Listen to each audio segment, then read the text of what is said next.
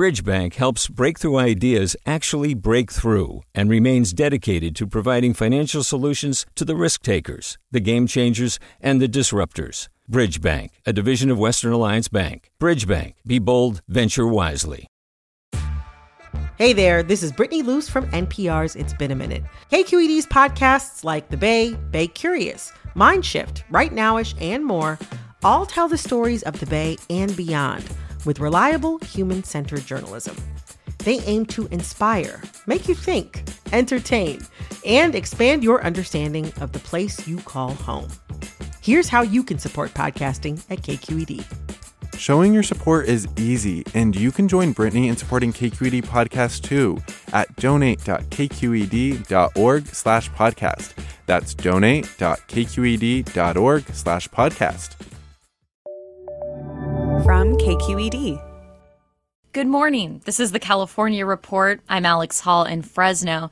California voters passed a ballot measure in 2018 to do away with changing our clocks twice a year.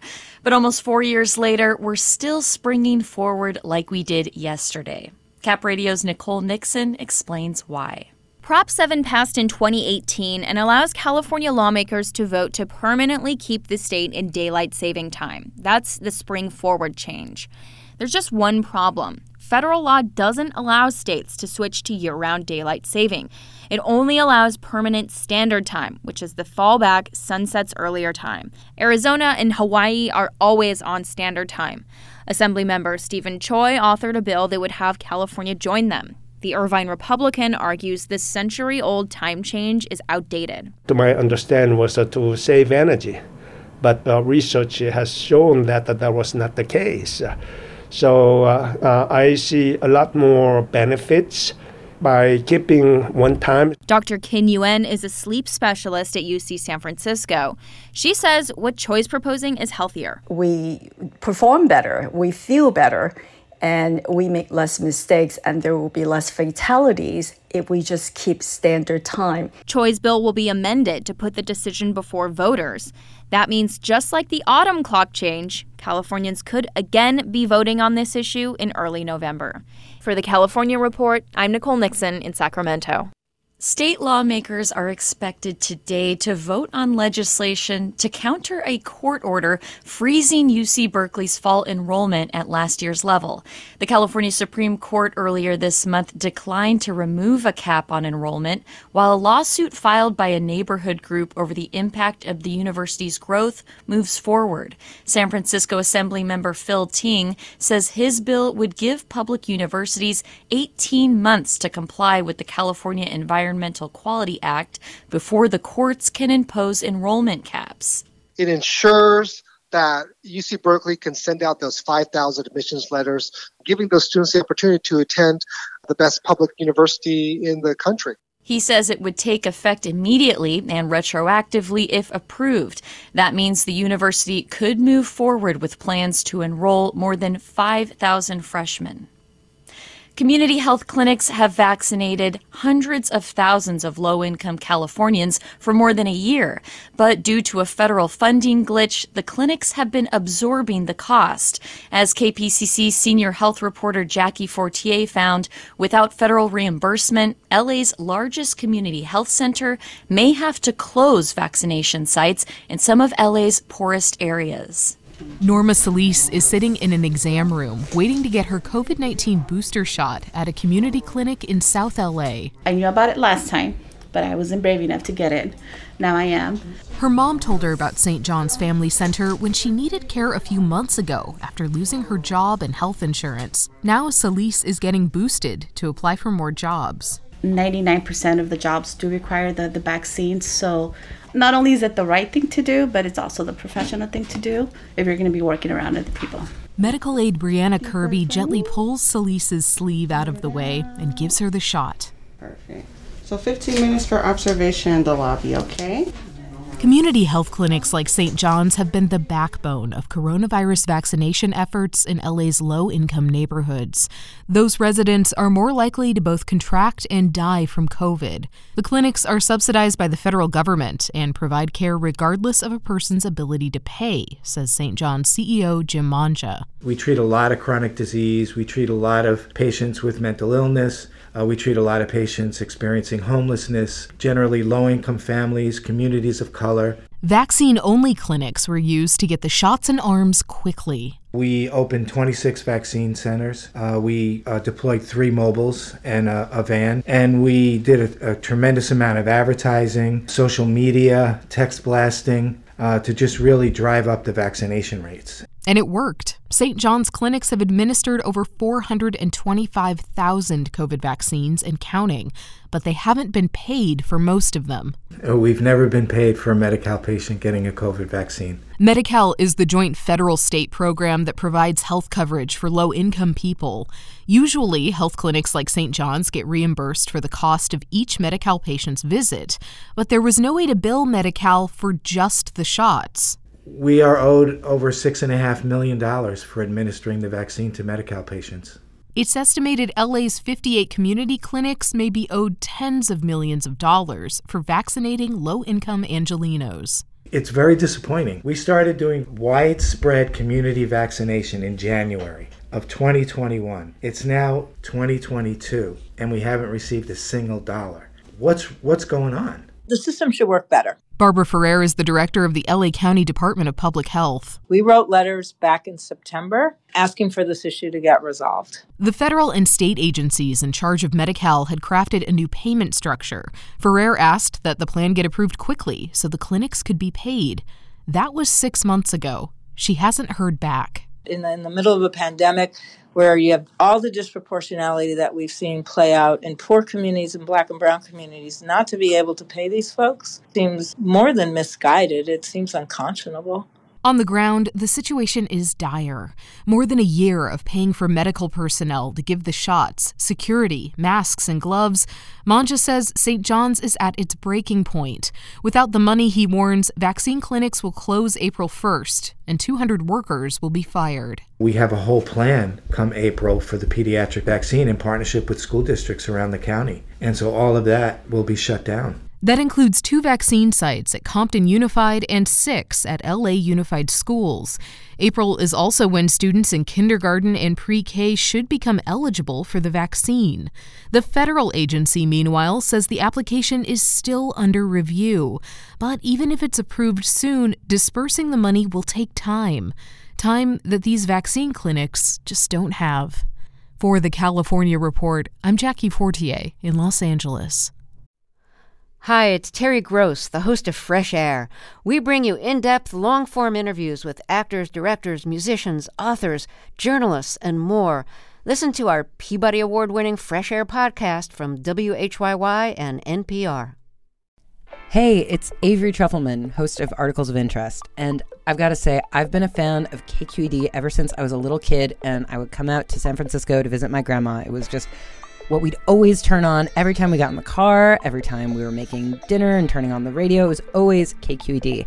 And then over the years, I've become a massive fan of KQED podcasts because this is local reporting at its best. These are answers to questions you've always wanted to know, interviews with exciting, unusual voices, necessary journalism, all told with love and care and artistry. And did you know that a majority of KQED's funding actually comes from members? It's just people like you and me supporting the programs they love, while also getting access to cool events, behind-the-scenes footage, and so much more. If you want to sign up and be a part of this amazing community, visit donate.kqed.org/podcasts to become a member today. That's podcasts with an S. Thank you for listening, and thank you for your support. As gas prices soar, a new bill would require oil refiners in California to publicly disclose how much they pay for crude oil and their profits from making and selling gasoline. Los Angeles State Senator Ben Allen says he authored the legislation to shed light on why the state's drivers pay more at the pump. So today we're asking the oil companies on behalf of California drivers, let's end the games of smoke and mirrors, open your books, show the public your true cost of doing business. Gas is $5.74 a gallon on average in California. That's the highest price in the country, according to AAA. A spokesman for the Western States Petroleum Association says it's reviewing the bill, but that the higher cost of gas here is partly due to the state's regulations and taxes. High school students across the state have been walking out of class to call for change in how administrators handle sexual assault claims. In Humboldt County last fall, students protested for 3 straight days. Months later, some students in the rural town of Fortuna say they're still grappling with the fallout of speaking out. KQED's Holly J. McDede reports. Students say Fortuna is not a place where a whole lot happens. It's a rural community surrounded by redwoods and cannabis farms, a relatively small town where everyone knows everyone. Like, if you're not born and raised in Humboldt County, you're like nothing up here. It's very weird. Zelia Couch-Sand is 17 years old, and she was born in Santa Clara, but moved to Humboldt County over a decade ago. She's outspoken and has a way of sounding upbeat, even when talking about really painful experiences. Football is a huge deal in Fortuna, and the school's principal is also the school's assistant football coach. Fortuna High, we thrive off football, I guess. That's our whole little town. That's what we are. Last August, one of Zelia's friends told her a football player sexually assaulted her. The football player messaged Zelia telling her to mind her business and that his family's reputation could be ruined. When word spread, classmates took sides. The Humboldt County Sheriff's Department said they began investigating after the school notified them about the assault. I just got sick, I think was my main thing. The principal, Clint Dewey, did not respond to requests for comment. Zelia's friend ended up leaving the school, but Zelia says boys continued to harass her. Then in February, she says the alleged perpetrator approached her in the halls and called her a liar and attention seeker. Zelia met with the vice principal. I cried in his office. I told them I was scared to be out of school. Zelia said it felt like she was in trouble for what happened. So the next day, she wore a t-shirt with the first name of the alleged perpetrator scribbled in marker, along with words from a text message he sent related to the assault. Sherry Riggs is Zelia's guardian. She says she got a phone call from Zelia later that day. And she is hysterically crying. And I said, "Where are you? And what happened?" And she said, "I'm at school and I got suspended for 3 days." And I said, "Okay, why are you crying?" Zelia told her she was crying because she didn't see the boy who she says harassed her and assaulted her friend receiving any discipline. Riggs hurried to the school to meet with the principal. I'm old. I have 4 kids. I've talked to a lot of principals. Never in my entire life have I been talked to and yelled at. He's like, "This is going to be short and sweet and you're going to get the hell out of my office." Again, Dewey did not respond to requests for comment. Zelia is Native American, a member of the Bear River Rancheria tribe. So Riggs called Zelia's tribe and several members joined them for a virtual meeting with the principal. He said, "She just wore that shirt to instigate a problem."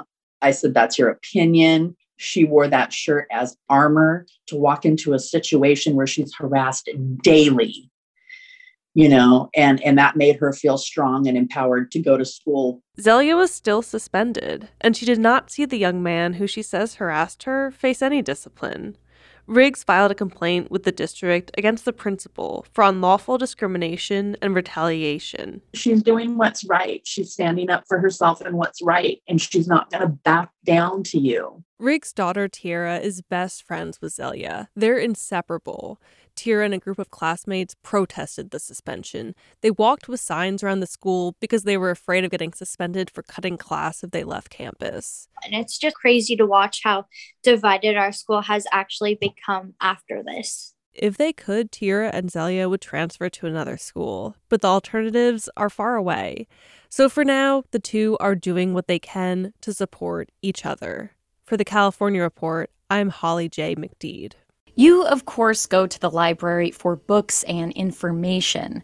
But in Los Angeles, the public library system might soon be a place people go for help with mental health issues. From LA, KPCC's Robert Garova explains. The library is looking to contract with individuals or groups to provide professional mental health services and/or social services at libraries on an as-needed basis. That could mean connecting a library patron to mental health help the same way the library helps locate the right book for a research project. Having mental health professionals and social workers contracting directly with the library could also help people who come to the library experiencing a serious mental health crisis, says head of library experience Karen Pickard-Four. We're trying to have less police involvement. If someone is in crisis, sometimes it, can cause an incident. And the best person to handle that is a mental health worker. The budget for the mental health and social workers would come out of LAPL's security budget. The move stems from recommendations that came out of the library's Safety and Security Project, a staff-led effort that stretches back about 5 years. For the California Report, I'm Robert Garova in Los Angeles. In San Francisco, the public library system started connecting patrons to mental health and other social services back in 2009.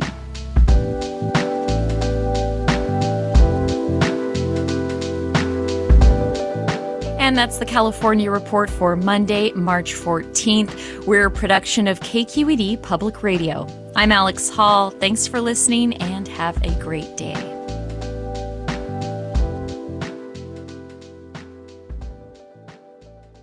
Support for the California Report comes from Stanford Healthcare, alerting listeners to the critical blood shortage in the area. Now's the time to donate blood and make a difference. StanfordBloodCenter.org. The Wesley Foundation, investing in California's underserved youth.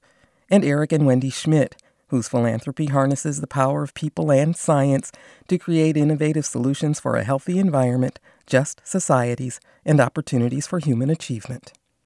Hi, I'm Sasha Koka, host of the California Report magazine. Every week, we bring you stories about what connects us in the giant, diverse Golden State. Because what happens in California changes the world. I love this place. We were once seen as like the place to be, California. The land of milk and honey. That's where you go to Sunshine State, but we just have challenges right now. KQED's California Report magazine. New episodes drop every Friday, wherever you get your podcasts. Hey, it's Glenn Washington from Snap Judgment.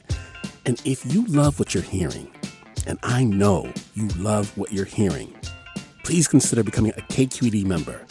Get special access to cool events, behind-the-scenes footage, and so much more. Plus, you'll sleep better at night knowing you did your part for the community you depend upon. It's in you. Please be in it. Visit donate.kqed.org/podcasts to sign up now. That's podcast with an S. Thanks. Do you love learning about the San Francisco Bay Area, its history, its people, its unique blend of cultures? Then you should check out the Bay Curious book. I'm Katrina Schwartz, editor and producer on the Bay Curious podcast, and I'm here to let you know that for the month of May, we've worked out a sweet deal for KQED podcast listeners. Right now, you can get the Bay Curious ebook for $1.99. That's right, $1.99. Just search for Bay Curious wherever you get your ebooks or find a link in our show notes. This offer does expire at the end of the month, though, so you'll want to act on it fast. Happy reading!